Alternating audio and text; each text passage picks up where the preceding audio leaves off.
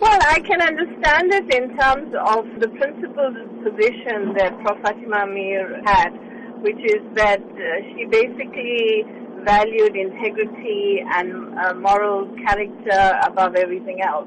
So her refusal to accept it from Jacob Zuma, had she been alive, is something that I think, she would basically have effectively done. She was a woman of great sort of substance, and she was very principled.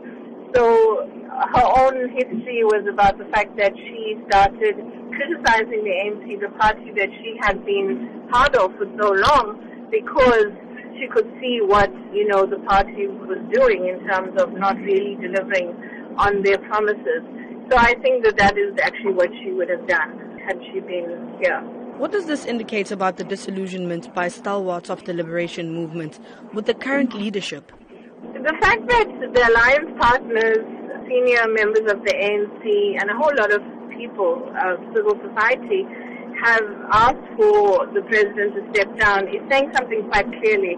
It's saying that effectively they think that by him stepping down, we would move closer to some solutions, given all of the challenges that we currently have. So yes, there's huge disillusionment.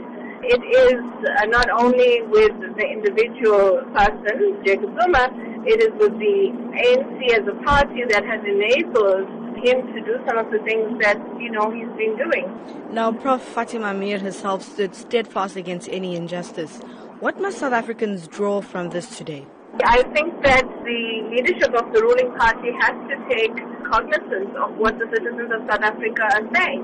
And Fatima Meer and many of the elders who have passed on. And Nelson Mandela also himself said very clearly that if the ANC does to you what apartheid did to you, then you must do to the ANC what you did to apartheid, and it's a well-known quote.